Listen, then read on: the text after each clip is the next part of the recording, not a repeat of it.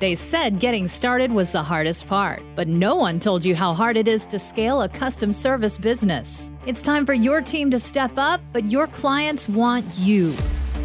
Discover how to scale to 7 figures and beyond by freeing up time and getting your team to run whole parts of the company so you can focus on scaling profits.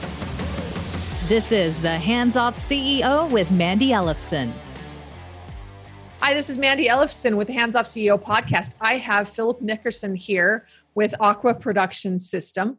And Philip has a really fantastic story about how he has grown his company really from quite humble beginnings and has become a hands-off CEO. He has scaled it up into 7 figures, multiple 7 figures. Is that, Philip?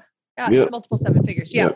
Yep. And he's done really well for himself. And I wanted to share his story here because it's really powerful. It's really the impact that it's had on his family, but the community and how they're making an impact in the community, and they're also making an impact in the world. And this is all coming from how he is running his consulting business. So Philip, welcome to the show. Thanks, Mandy. Great to be here. Yeah. So just a little background. Philip and I have worked together for a little while. There's been a number of stages that his company has gone through as he's grown. Philip, why don't you tell us a little bit about what your consulting company does? We design and build holding tanks for shellfish like lobster and oysters, and all the water treatment equipment that goes with that, especially the heating and cooling systems. Our specialty is the temperature control of the systems. Yeah, and so and just in plain speak, Philip is an engineer, by the way, and just for what that really means is what they do is they put these lobster tanks together that saves hundreds of thousands of dollars for each one of these clients that you work with in spoiled lobster that would just die, and then also saving energy in each equipment. Did I represent that right, Philip? Yeah, one of the biggest industries for us is lobster, and survival is one of the problems the industry has had in the past. So we've been able to eliminate a lot of that. Especially survival in transit. So now they're being shipped all over the world. Yeah. So what your systems allow them to do is actually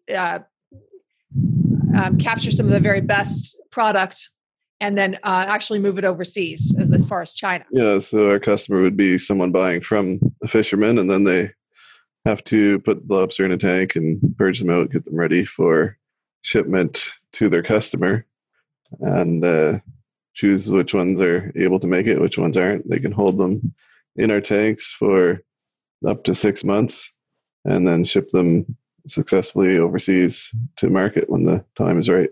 Prices vary up and down, so it allows them to buy at a lower price during the season and sell at higher prices later, and also serve markets outside of the fishing season.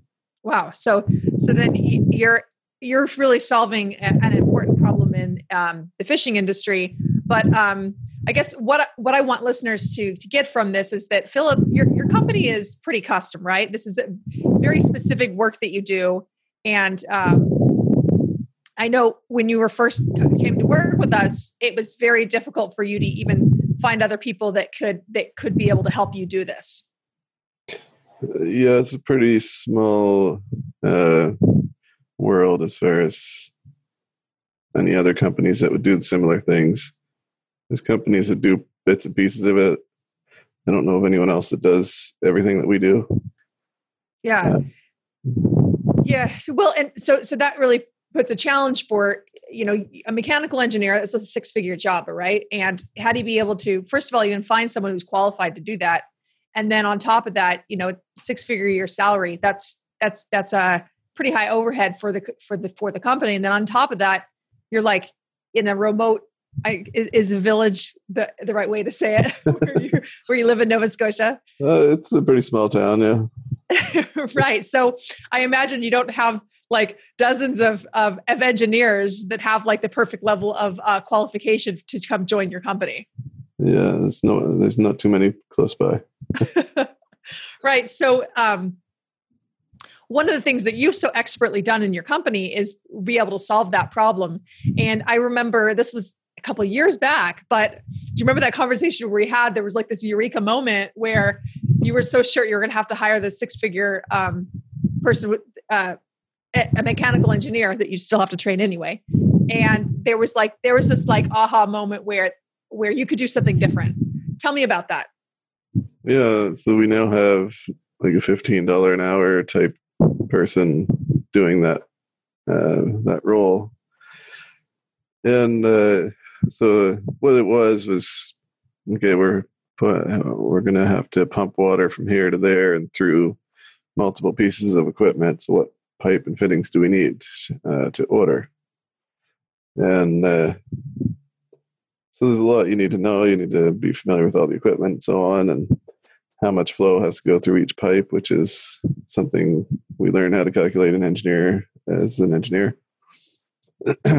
But we're able to standardize about 90% of that, so that it's there's essentially a spreadsheet that go in and fill out how many of piece of equipment A, how many of equipment B, and create most of the list without any input from an engineer or a technologist. So you've eliminated a six-figure the need for a six-figure salary, and and that's a big deal because because not to mention just the cost savings, but I know that this is one of the things that allows you to be able to grow the company out faster, because this is one of the bottleneck pieces, wasn't it?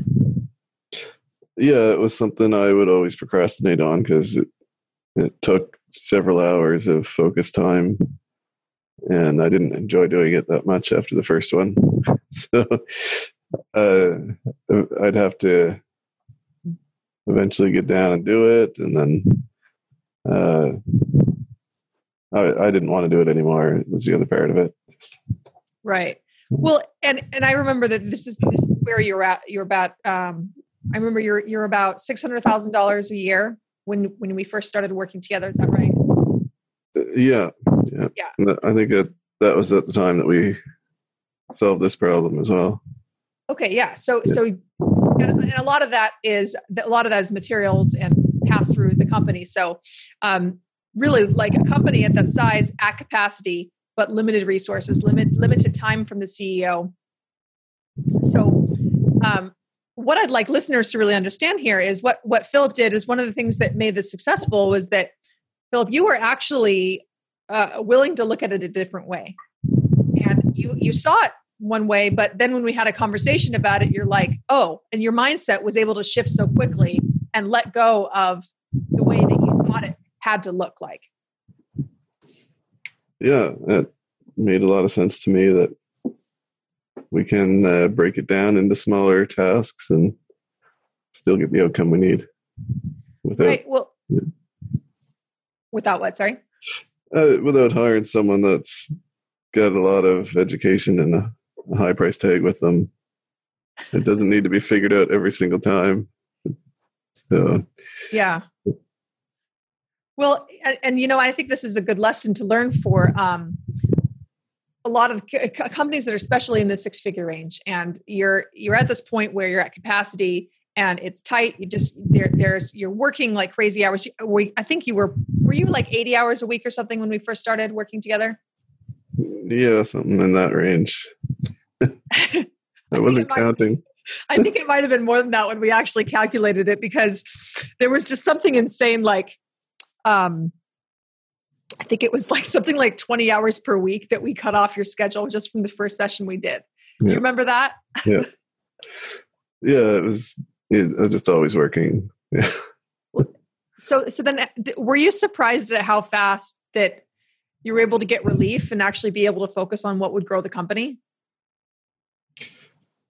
Yeah, what I remember is I just would get the next step and do it, and eventually all the small steps added up to, okay, now I've got some breathing room to think and do other things. And the momentum just started building from there. Well, yeah, it really did build, because you went from the first year. How much did you grow? I forget if it was 3x or 4x, but we get up almost to 2 million, I think, the year after that, from the 600,000 range for revenue. Well, and that's so impressive, that level of growth. And, I want to showcase some characteristics that you have. And in our tribe, we're always pointing to Philip as the guy that you want to follow on this, because Philip is like an action taker, and he has this focus and also humility about him. But there's like this decisiveness that you have, a quality that you have, Philip, where you make a decision and you just go with it. You just go with it. So, like, how was that developed for you? Because I think there's a lot of people listening and say, I'd like to be like that, but you know what? I feel like I have to sit around and I feel like I need a few weeks to make that kind of decision. How do you be able to make those decisions so quickly and feel confident about them? Well, I pay you to help me with making the decision. In all seriousness, though, yeah, having a coach and a support group helps me to bounce something off of people and then make the decision. The people who've actually been there or are in similar spots. And a lot of what I learned too is just that there is no right or wrong decision. You just need to make a decision and move forward. Whether it's the best one or it's 95% is good, it doesn't really matter. Just, if you're going to move forward, you got to do something. Versus just procrastinating on it or waiting around for the right moment and the right thing. And then once I say I'm going to do something, it's in me that I'm going to do it. I just don't change my mind at that point. Wow, that is really impactful right there. And I hope that listeners really understand what was just said here, and how important it is to what I'm hearing from you is you were coachable. You were willing to ask for feedback from mastermind of other people who've already been there, and from a mentor, someone who has seen this in some different ways. And you actually solicited the feedback. You were coachable. You listened, and then you immediately took action on it. Now, one thing I want to tell about Philip here, he's very humble. He has a multiple 7-figure company. You actually have multiple companies, right? And he's a pretty humble guy, but he's also very intelligent, and he's filtering through this feedback, and then he's making his own decisions based on this that is aligned with his own values. And I know you have a very, very strong value system, and that's one of the things that I see is attributes to your success. And I know you've had some real breakthroughs around this too, and that you had. Why don't you share some of the most recent breakthroughs you had around the profit sharing on your team and the new causes that you're supporting with your business? I'd love to share that. Sure. I guess up until recently, my mission was support my family and have the business make enough money to support us. And then once I got there, I spent, maybe a year now trying to figure out, okay, well, what's next? Do I just stay where I'm at to achieve that goal, or are we going to grow more? And Mandy has kind of pushed me in the direction of, well, what's your goal for growing more? And so I spent a lot of time considering that. And what came out of it is that we're really the economic engine of many rural communities now, or we're supporting the economic engine of many rural communities in Canada. The companies that we work for are almost without exception in rural areas. My joke is, if there's no cell phone reception, that's where our customers are. There's very few jobs typically other than fishing. And so our customers are typically hiring local people that are from the area, have lived there all their life, and they want a nice paying job. And with the work that we do, they're able to extend those jobs from a short fishing season to sometimes all year, and also pay them more because their systems are working properly. They're not losing money with dead loss and mortality.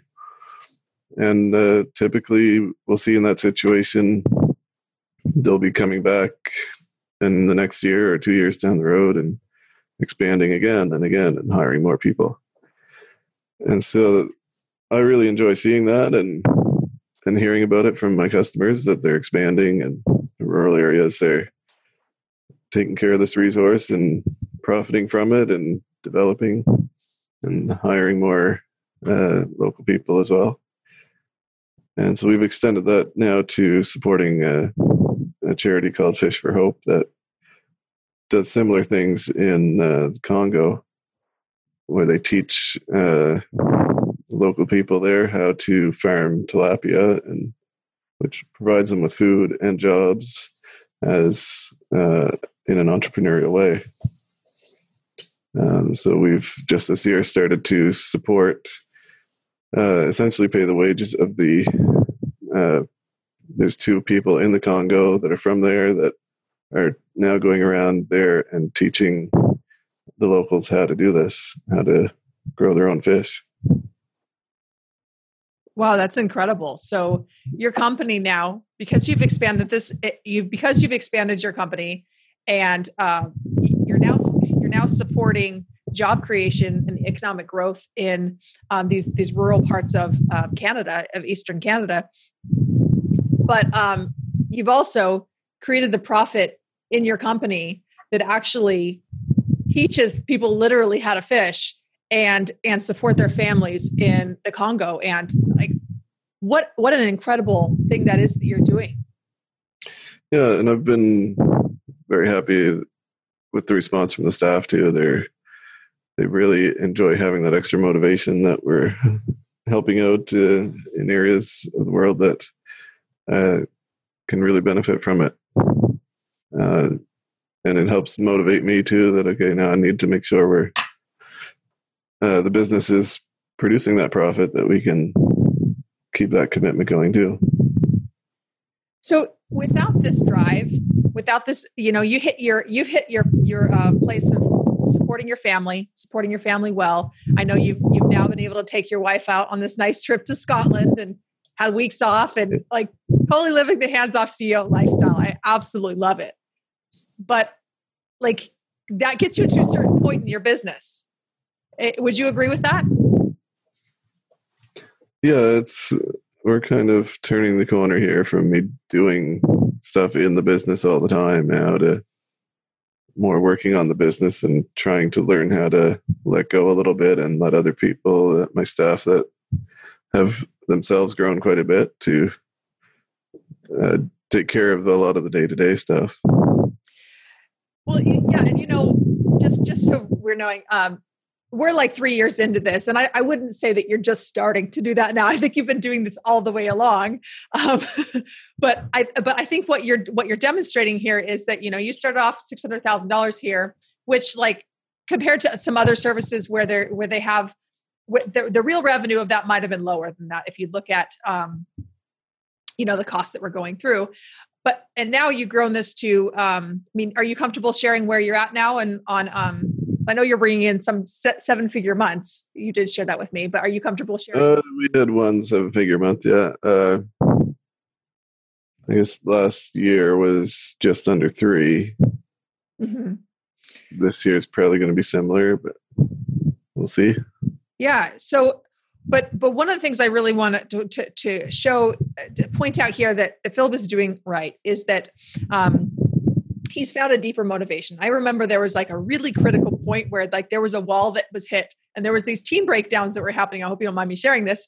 You said everything was fair game. So I'm going there. That's fine. But there were these team breakdowns around it and that like they looked like they were just team breakdowns, and it looks like they were one thing, but really, like I could see at the core of this that it was something. It was something deeper, and I am like, I really feel like there's like this missing the vision, and this is where there was a real turning point. I remember, and I think this was where there was such a big shift, where it moved away from this being about Philip supporting his family to this being about this mission that we're doing. There was this critical turning point.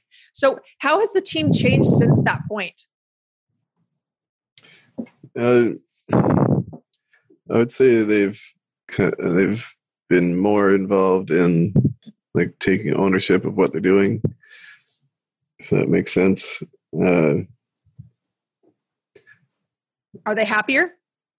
Are they happier? Yeah, I think they're happier.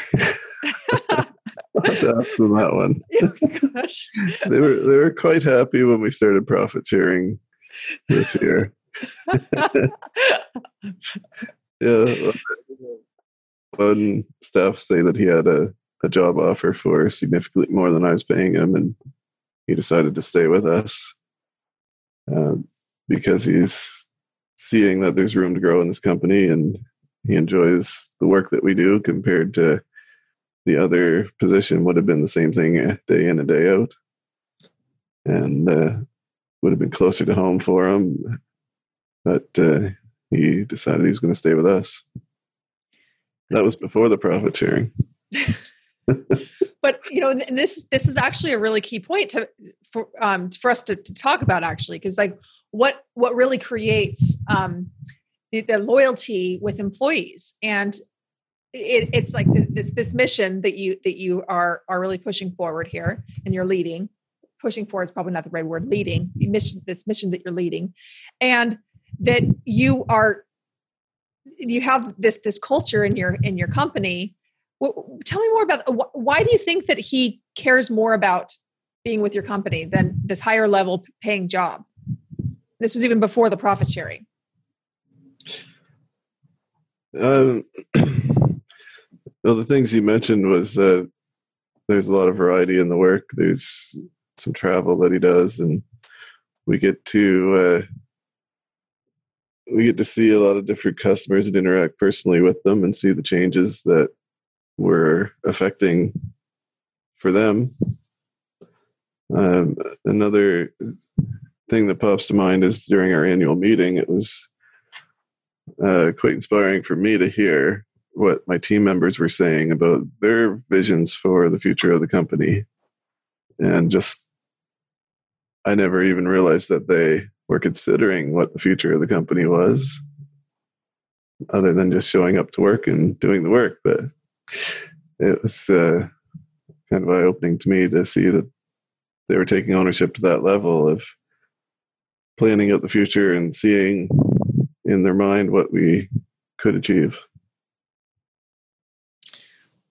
Well, and this doesn't happen on its own, does it? This is something that's led. And why your team are showing up this way is because you're leading them this way. And I would go to say that this employee, one of the reasons why he's committed to continue working for you, in addition to being interesting work and all of that. But people quit bosses. They don't actually quit jobs. They quit bosses. And you're someone that they respect. You are a leader who has integrity. And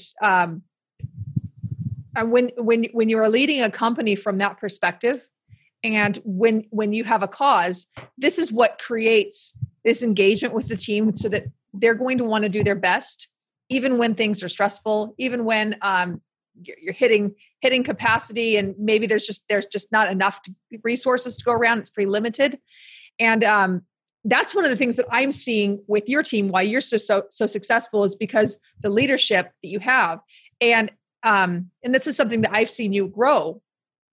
I've seen you grow tremendously as a leader. And how do you see that yourself growing as a leader has impacted, you going from 600,000 to 3 million? Yeah, it's been a big part of it. Just things like showing up with more energy. And this is something that you've been telling me to do for quite a while. So I have to remind myself to do that when I show up in the office, because my natural inclination is to sneak into my office and just put my head down and work all day. So now I try to show up with energy and build rapport with everybody each day, and it does make a big difference, just in the whole energy in the office. Well, you know what? Yeah, and that's actually something worth talking about, because you're definitely an introverted person, Philip, right? Definitely. And how do you see it different growing a company as an introverted person? Is there something different about that? Like, is your approach different than maybe someone who's like this really like fast talking, charismatic leader? I would say personally, I constantly have to remind myself to show up in the way I want everyone else to show up, beyond just showing up and working hard. And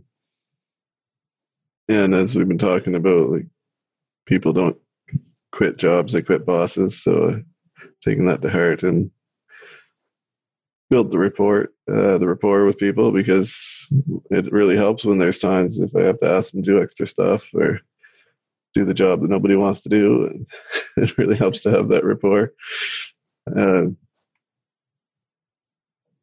I'm not sure what else to say on that one. Well, and I guess what I would call you is a quietly charismatic leader.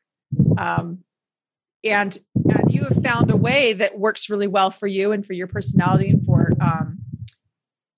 for your values to really show up powerfully as a leader.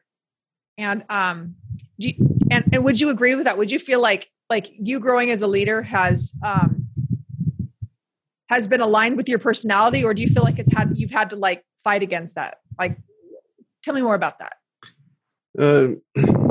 Yeah, I try to stick true to my personality. I mean, as an introvert, I don't want to maybe spend all day with someone and then go out in the evening with them and talk more and more about whatever. But when it comes to things that I'm passionate about, I have stuff to say about that. So